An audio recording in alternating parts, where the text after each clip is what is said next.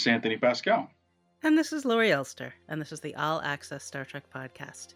Today we're going to review Strange New Worlds, episode 9 out of 10 for the season, which is crazy, called All Those Who Wander, and it's a big one. But we're going to start, as always, with the news, and this time we have some news on Discovery thanks to an interview that Sonequa Martin-Green did while she was in the UK promoting the launch of Paramount+. It's somewhat similar to what she said last week, but when you watch the video interview, the nuance here is that she's saying that season 5, she describes it as refreshing and invigorating and lovely. She kind of really emphasized, and she said it's kind of in contrast to season, which was tied into COVID, and she talked about how that season tied into tragedy, and she had a personal tragedy that year because she lost her mother that year, and she lost both parents within a day of each Yeah. other, which is horrifying. So plus everybody was going through so much loss and grief and confusion. And so I think when you watch the video and you see the way that she's talking, you definitely get the sense that they're going to have some more fun and liveliness in season 5. I mean, the show's been getting lighter and lighter since season 1 in general, I think. Although the thing, they kind of lost a little bit of light when they lost Tilly. So, and we've talked about that. And so hopefully they'll find more ways to bring that back in, and more so. Like by having more Tilly. That would be a good way. Yeah, I'm sure there's going to be at least some, but not just that, hopefully. She also said that Book and Michael, she said, will always stay in each other's orbit. Again, she just couldn't say anything about the new season, like not one whit of anything, but basically made it clear that it's not over for these two. Yeah, I expect him to be a recurring character again. He's a popular character. He's a good actor. He was doing publicity with them last week. I'm sure they'll figure out a way to get them back together. I don't know how long his prison sentence is. He's not actually in prison. He's just supposed to be helping refugees or something. That's his community service. Yeah, exactly. I'm imagining him in one of those jumpsuits at the side of the road, picking up trash. Space garbage. Yeah. So the interview asked her about, is there any piece of Star Trek lore you'd like to touch on? And he started talking about maybe the Borg, maybe this or maybe that. She just went back to this thing she brought up last week of doing a crossover episode. But the way she talks about it, it's like, if there was a big crossover episode in season 5, would she keep bringing it up? She's so phobic on doing any spoilers that it makes me feel like maybe there isn't a crossover episode. Well, it could be her appearing on another show versus people appearing on her show.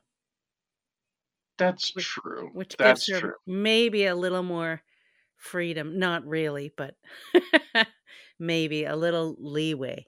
Alex said there's a crossover happening. Right.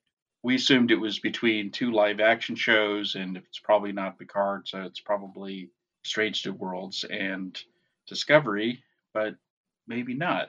She really liked the idea, although it seemed to her a brand new idea of what if she could do Lower Decks as an animated character. She got super excited at that suggestion. So again, it made me feel like that's not it either, So who knows what's happening at the crossover. But now I'm starting to think it's not Discovery, and I don't think it's Picard. So, maybe it is that Lower Decks Strange New Worlds crossover that was like joked about during a panel like 2 years ago. Yeah, we ended up talking about that for a long time when we first heard about it. I still think it's a good idea. Yeah. No, I think Lower Decks has a lot of freedom to do a fun crossover with any of the shows, and then you don't have to worry as much about time period because you can concoct some crazy reason, and you don't have to be as logical or painstaking on Lower Decks. Like, it still has to make sense, and I feel like they're still making sense within their stories, but there's just a lot more room to play.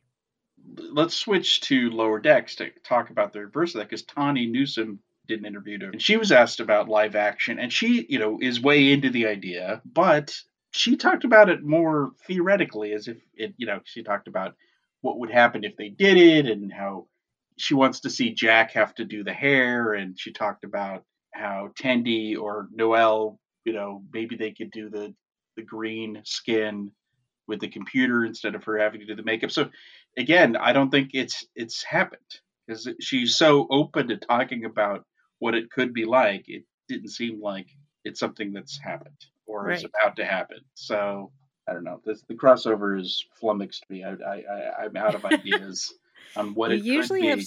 so many theories and thoughts on what the most likely thing is. So I sort of like that you're stymied. It's a Picard Prodigy crossover. There we go. This is the most random and unlikely, but who Why knows what it not? is. Why not? So Tony also gave us a little update.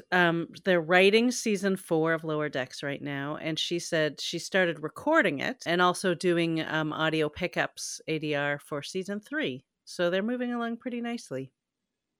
We still don't have a date on season 3, but I guess they said it was summer, and we're in the summer. But if it was going to be July, we'd know by now. Yeah, I think August.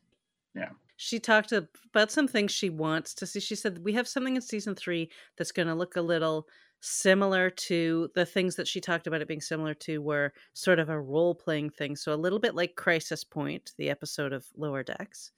But also actually, she mentioned a Deep Space Nine episode that I always loved, which is where Dax gets all of her friends to sort of be her previous hosts and take their personality so that she can interact with all of them. She called it a nerdy theater kid type episode, but I wasn't a theater kid. But I loved that episode. I thought it was really cool, and it did allow everybody to do something very different.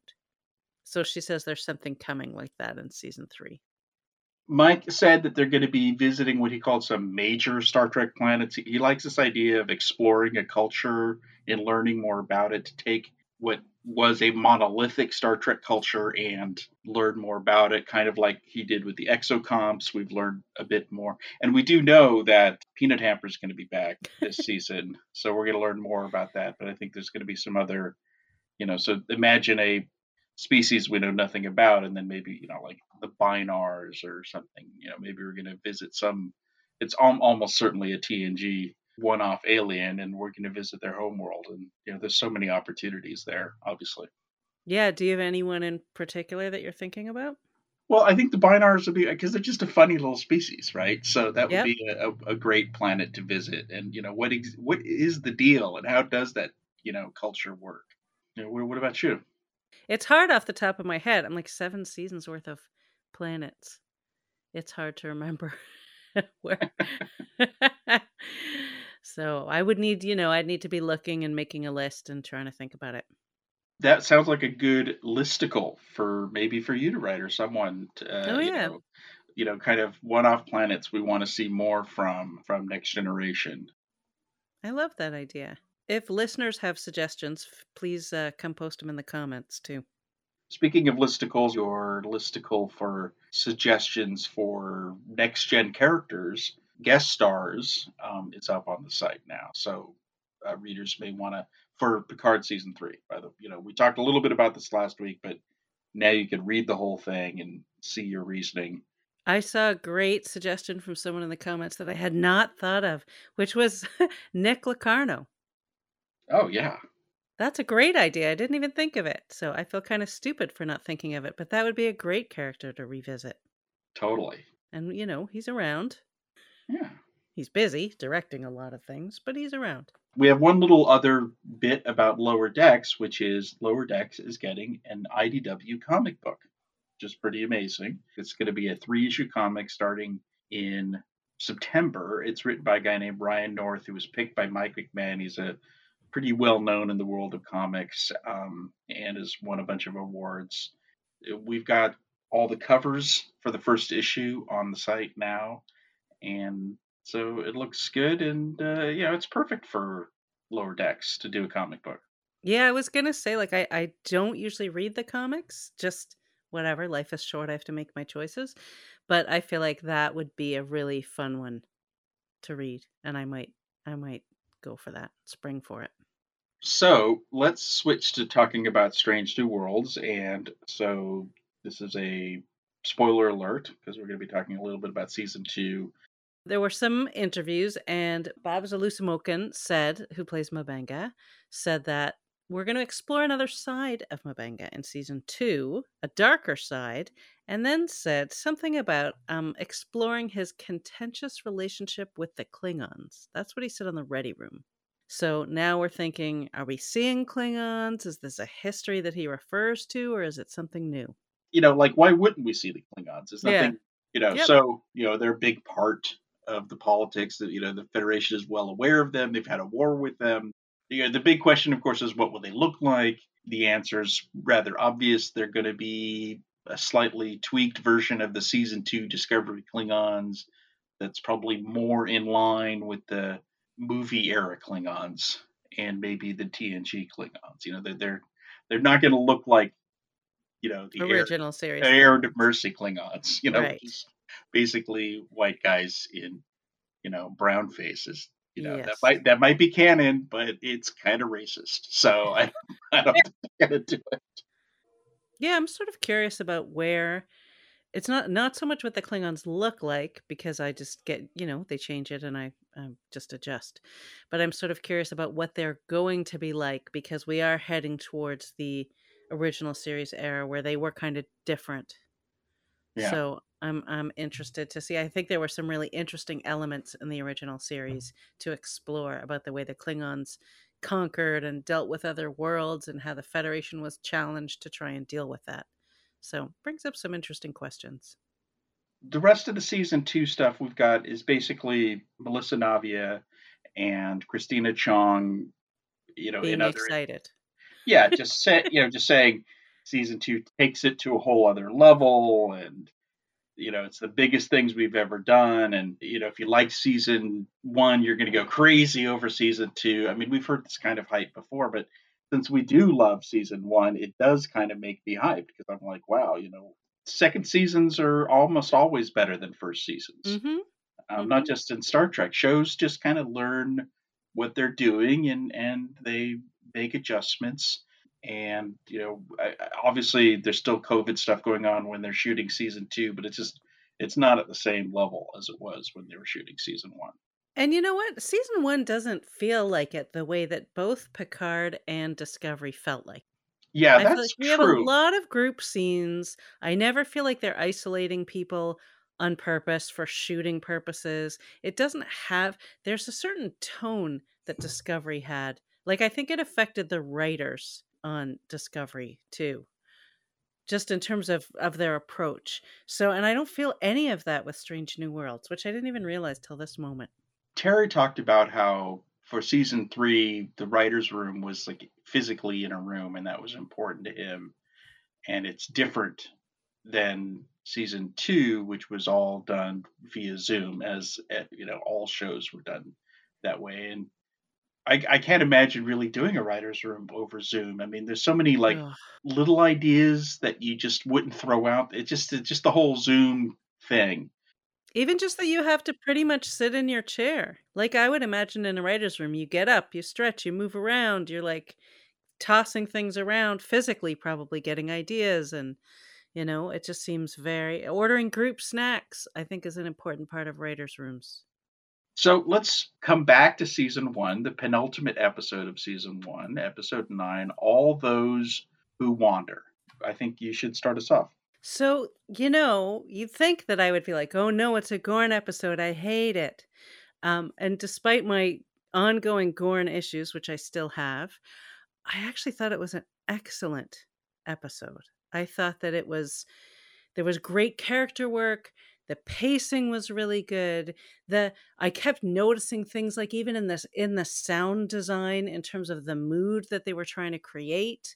I thought the buildup of from one thing happening to the next was really good. A really nice contrast from the beginning of the episode, which was very light and about food and family and hanging around, to this terrifying end or journey that they had to go on. So I mean, I have my small things here and there as always, and as always, like number one just leaves and goes away. That's it. This time taking Ortegas with her. But I really thought it was like excellent. excellent episode. Well, I'm glad to hear it. Are you shocked? No, I mean, I think it took you longer to get over the Gorn thing. Oh, I'm not And over it, just letting you know. yeah, I went into this over it, and they're embracing yet another genre. This is sci-fi horror. I mean, obviously, they are going deep into the Alien franchise here and a bit into Predator as well, which is fine. I'm I okay mean, with that. I don't even like that genre, and I still thought the episode was great. Well, because interwoven in that, there's some really good character stuff. I mean, when you zoom out, this is basically an Uhura growth origin story, Yep. right? Although she's not really I mean, she's there. She kind of bookends the episode, actually, or literally. Yeah. She's in the episode, but it isn't all about her. But in the end, it actually is all about her. So no, I really liked it very, very much. The most important thing here is if you're going to do this, you better be scary, and it was, I think. Yeah, I would agree. It was scary. Although I am heartbroken because of Hemmer, who's a character that I love, was so excited for more of. I honestly, the first time I watched it, I thought I watched it wrong. Like, because I thought why would they wouldn't do that? Like they wouldn't take one of the most interesting. I mean, they're all great characters, but one of the most interesting, intriguing characters, and do that. And I keep looking for a loophole. Like, where's our search for Spock loophole? Well, it is Star Trek, and Yes. so there are always loopholes. But And he did go out into the cold, which he likes, and Gorns don't. yeah, but I mean, he fell into a deep, deep chasm while Gorn were, squirting out of his body. So, I don't think he made it. And it was very sad. It was one of the best Star Trek deaths we've ever I was seen. actually crying. I wept copiously. But it wasn't manipulative. I mean, it was truly tragic. Yes, and it wasn't a character that we just met and we're supposed to care about because they crammed everything into one episode. And it was done in a beautiful way, and it was interesting because they sort of they almost telegraph it by including that key scene between him and Uhura in the previously on part, which they've planted the seed for this a long time ago. But then they kind of fake us out where they introduce some new characters and kill them off. They totally redshirted Lieutenant Duke, and And Chia. yeah, we barely knew her.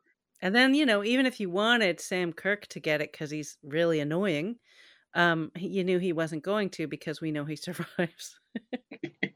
Sorry, Sam Kirk, but he deserved it. Oh, he totally deserved it. He was Oh, get back to Aliens. He was the Bill Paxton. He was the game over man. I mean, they needed someone to be that guy, and they picked him instead of giving it to someone like Duke, for someone to basically just lose their shit. And he got even a little McCoy racist on Spock. yep, It was interesting how Pike was kind of just sanguine about that. He's like, everything's going to be fine. yep, Even the racist stuff. I'm like, come on, Pike, yeah, say something about that. Sure, Kirk watched McCoy get racist and never really said anything, but yep. These are different times, for us, the viewers. So you have to stand up for those things. I mean, by the way, the funeral at the end was nice. I can only assume that they said nice things about Duke and Chia because it was all about it, because their pictures were there. They're dead too. I know. Someone should say because Duke. I They assume kind of they'd already finished talking about them and that we were in the home stretch yeah, of the certainly. whole thing. I always think of the Wizard of Oz when Dorothy says to the Scarecrow, "I think I'm gonna miss you most of all." And I'm like, they're all just standing there. They can all hear you. So this was, you know.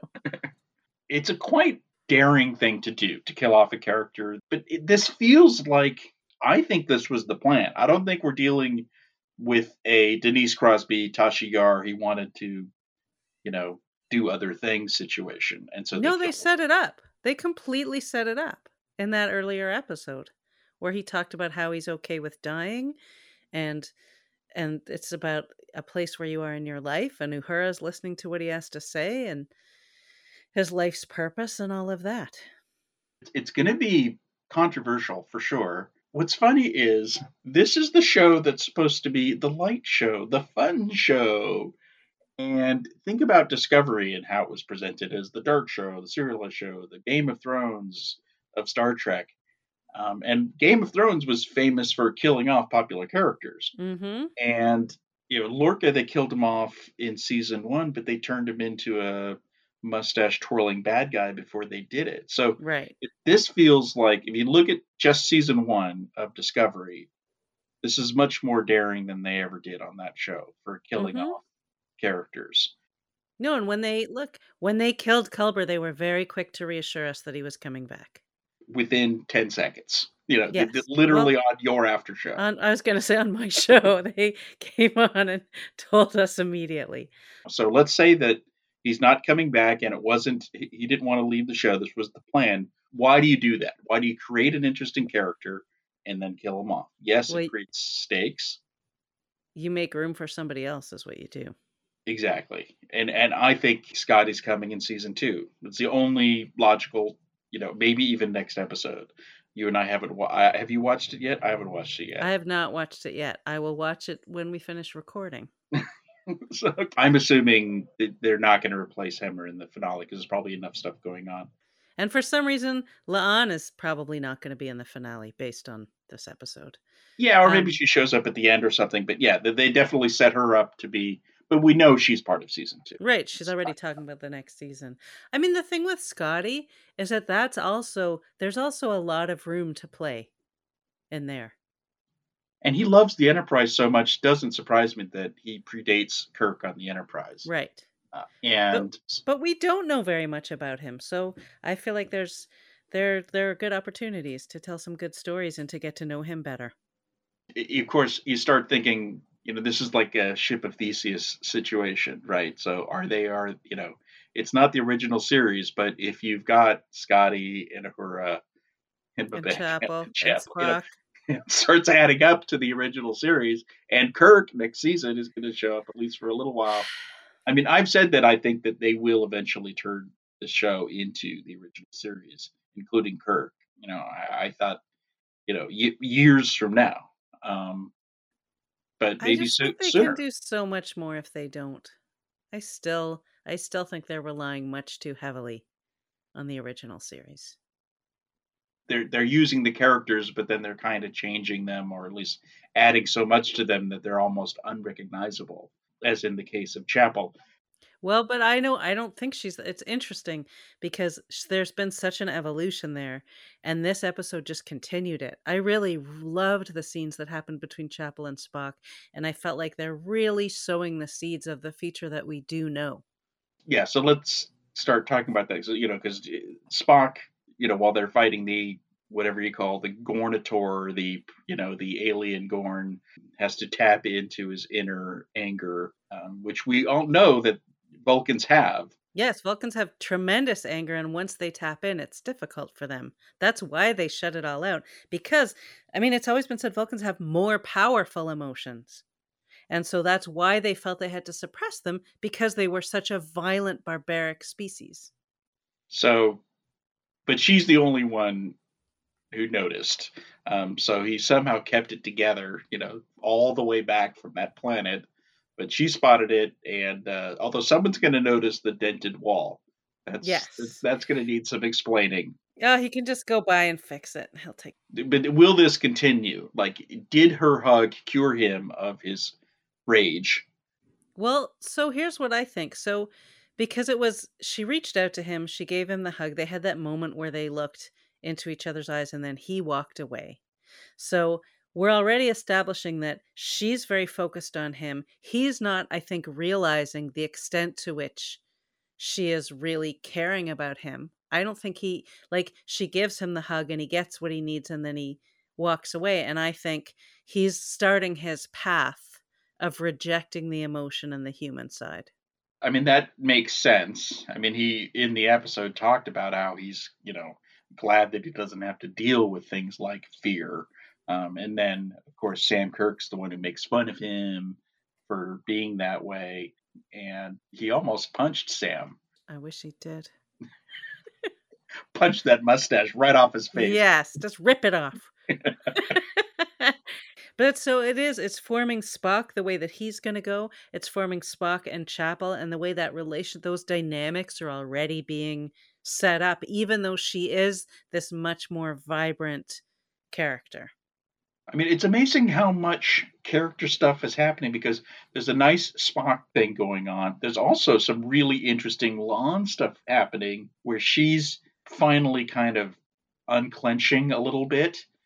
Certainly, we're seeing her softer side with the girl. She sees herself in the girl. M'Benga sees his daughter in the little girl. Everyone sees a little something in that little girl. And La'an has been learning from Captain Pike. Like she's taken in the things that he's said. Which pays off at the end when she calls him Chris. That's what I'm saying. She's finally like being not nice is the wrong word, but you know what I mean. Like she's more whole, and yeah, she's not just this walking wound. And she does mention it's so funny. She mentions like she's in therapy, but she says head shrinker, which I just think there were a couple times in this episode where they used some outdated expression that I thought I don't even think my kids who are growing up, I have teenagers in the age of therapy and talk about mental health, know the expression head shrinker.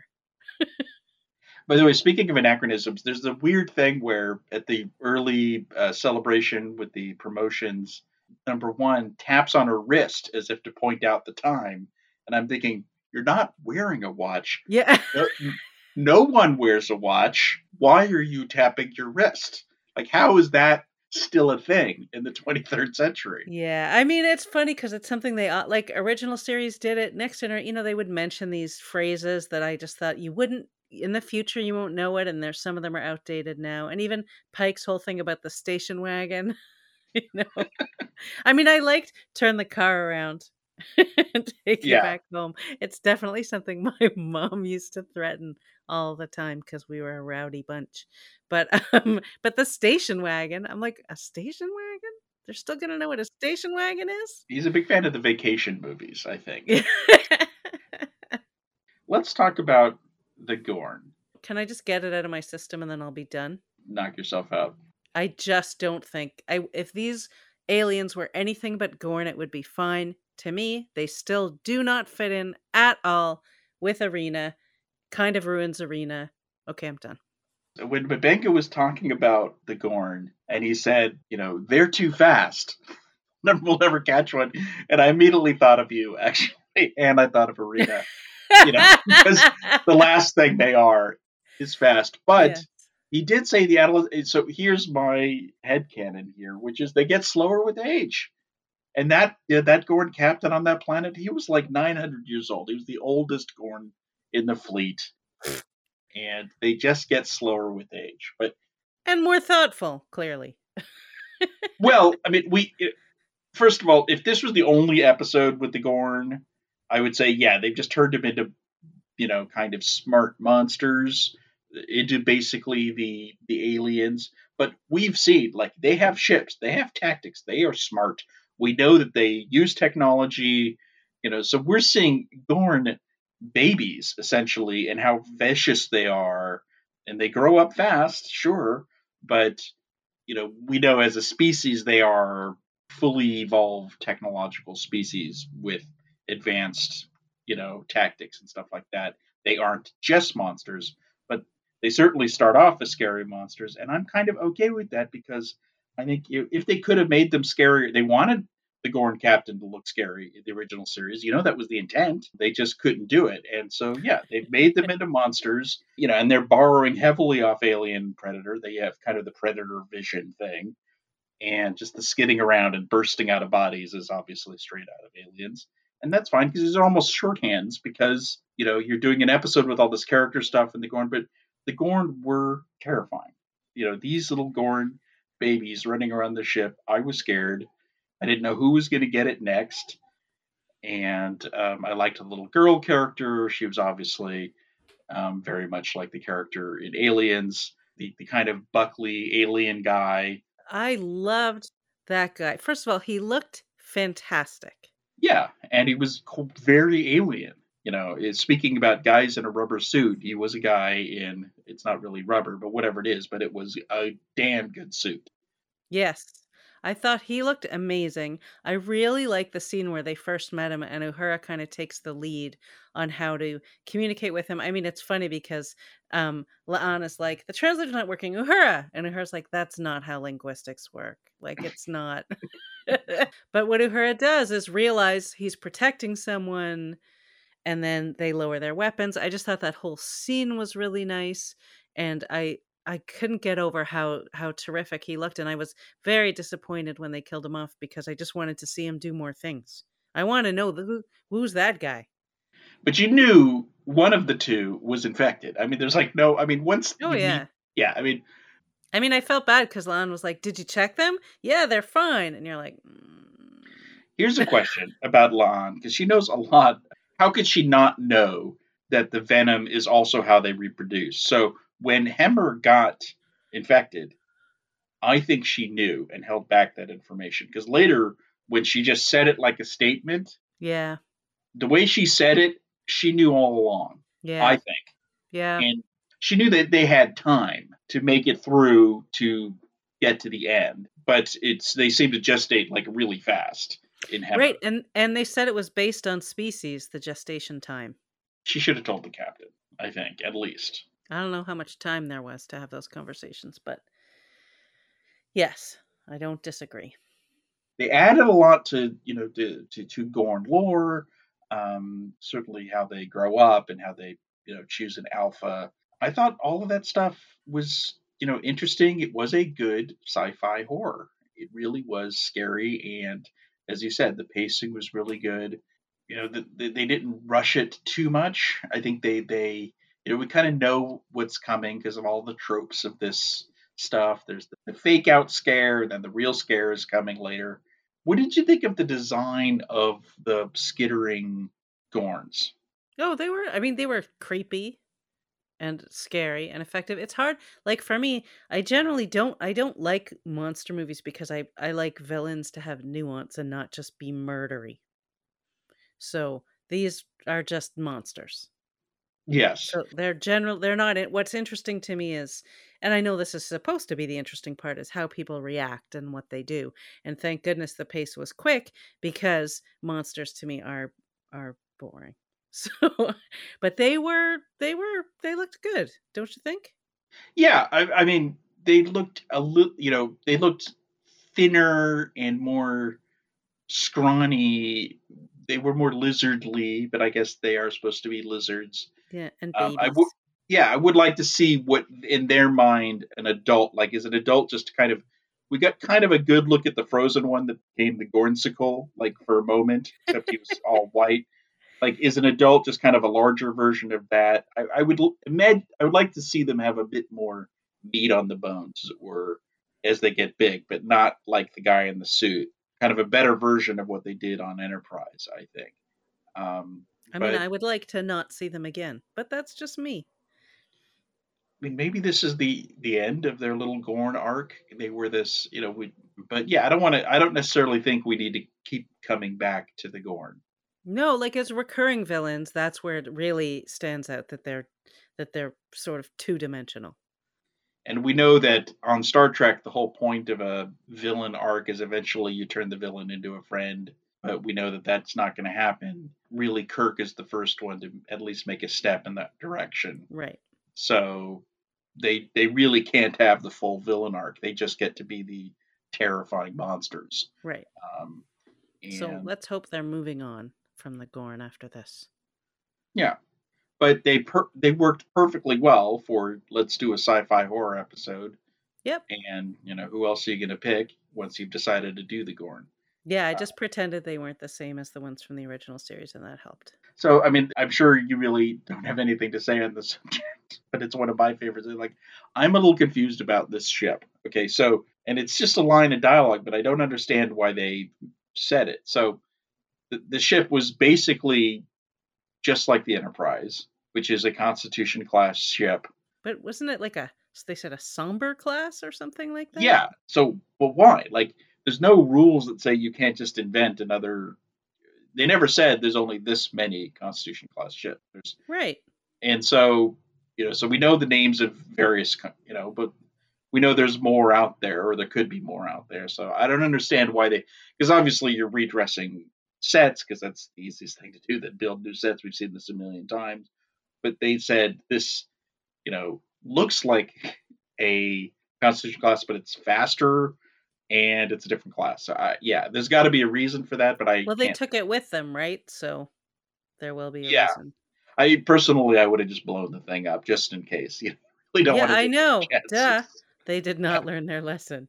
Which means they can out. There's like an egg in a corner somewhere. These people never saw the movie Alien. Because as soon as you land on this planet, like this is basically Alien, right? Where you land on LV-426 and you search a structure and you find eggs, and Right. it's none of these people saw any of the Alien movies, obviously, because the No, first a thing they should have done is and just blown up the ship and left. and they've forgotten that their sensors can't read. Like, there's no way to know that there aren't more of them. Exactly. There's so many different things to talk about in this episode. Like, they packed it in, and I really appreciated that because there was never a dull moment, and there was never a waiting for the next thing to happen because things were always happening. There's little things. The K7 got mentioned.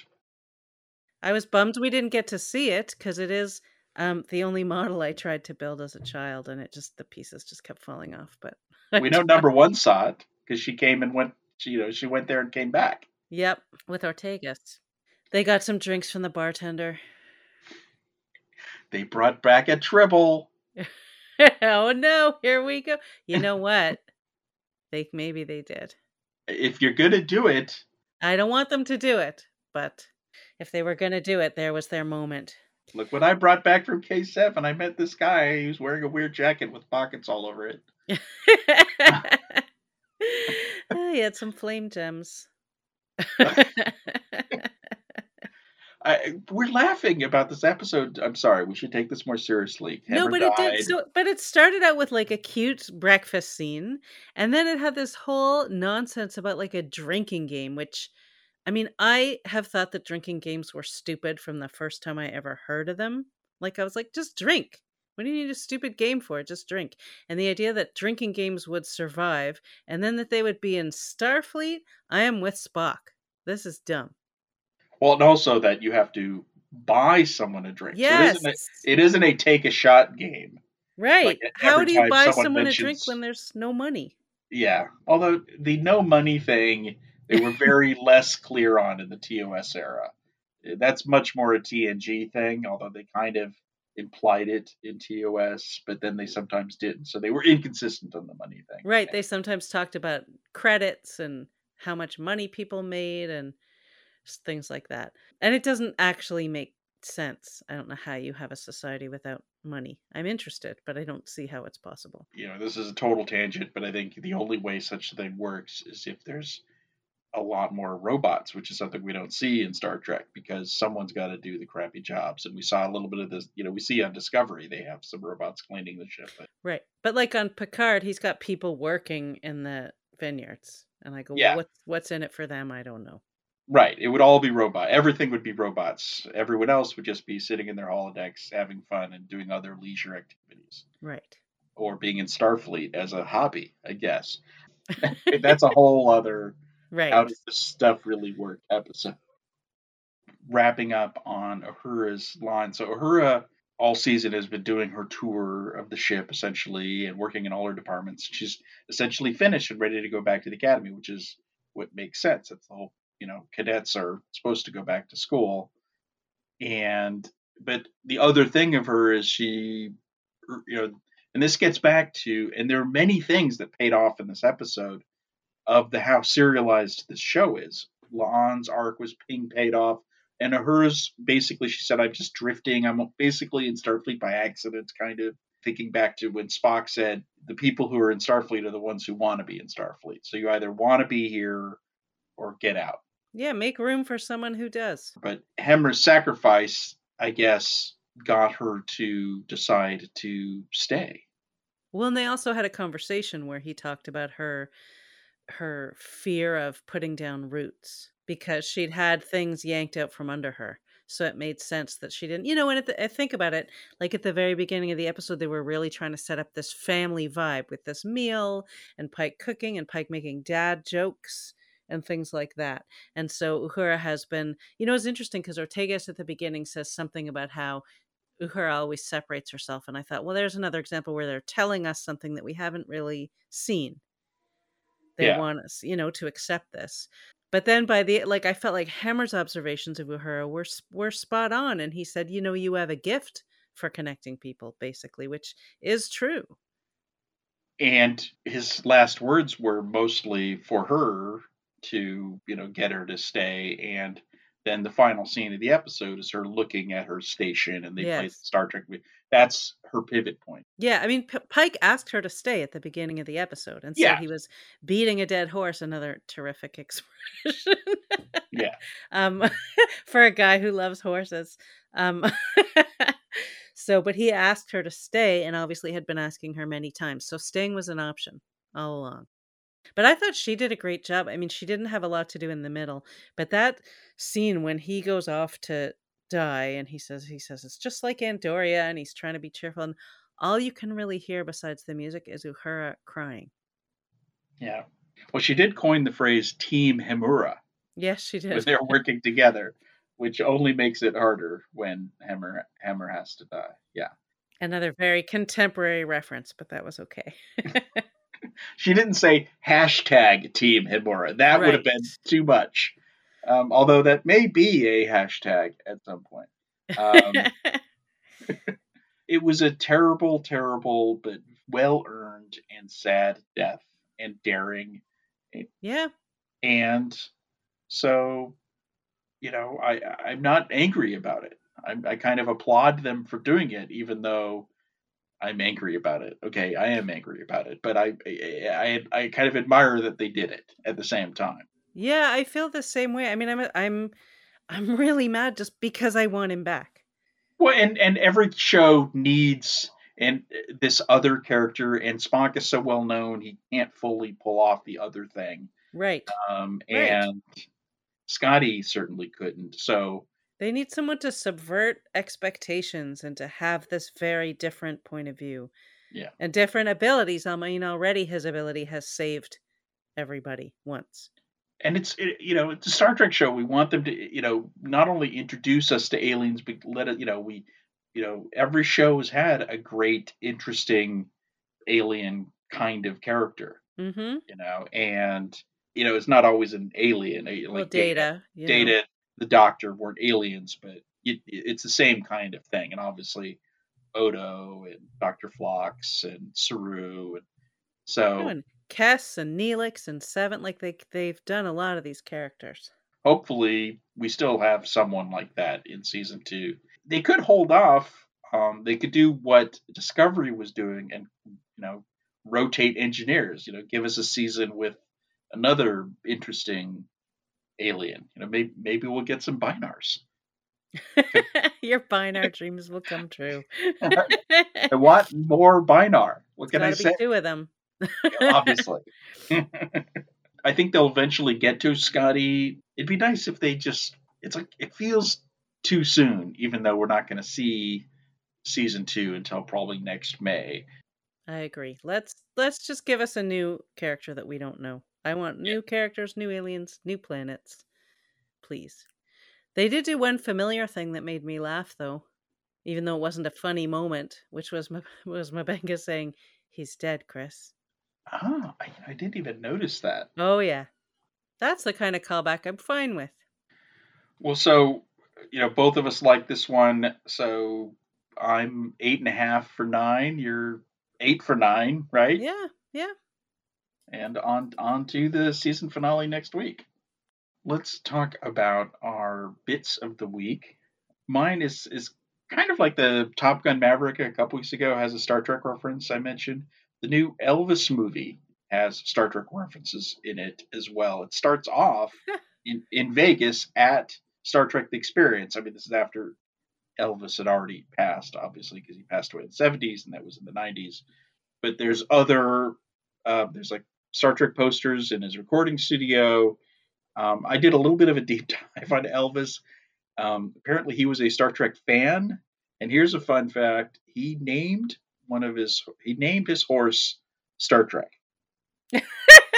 He didn't name his horse like Captain Kirk or Spock. He named the horse Star Trek.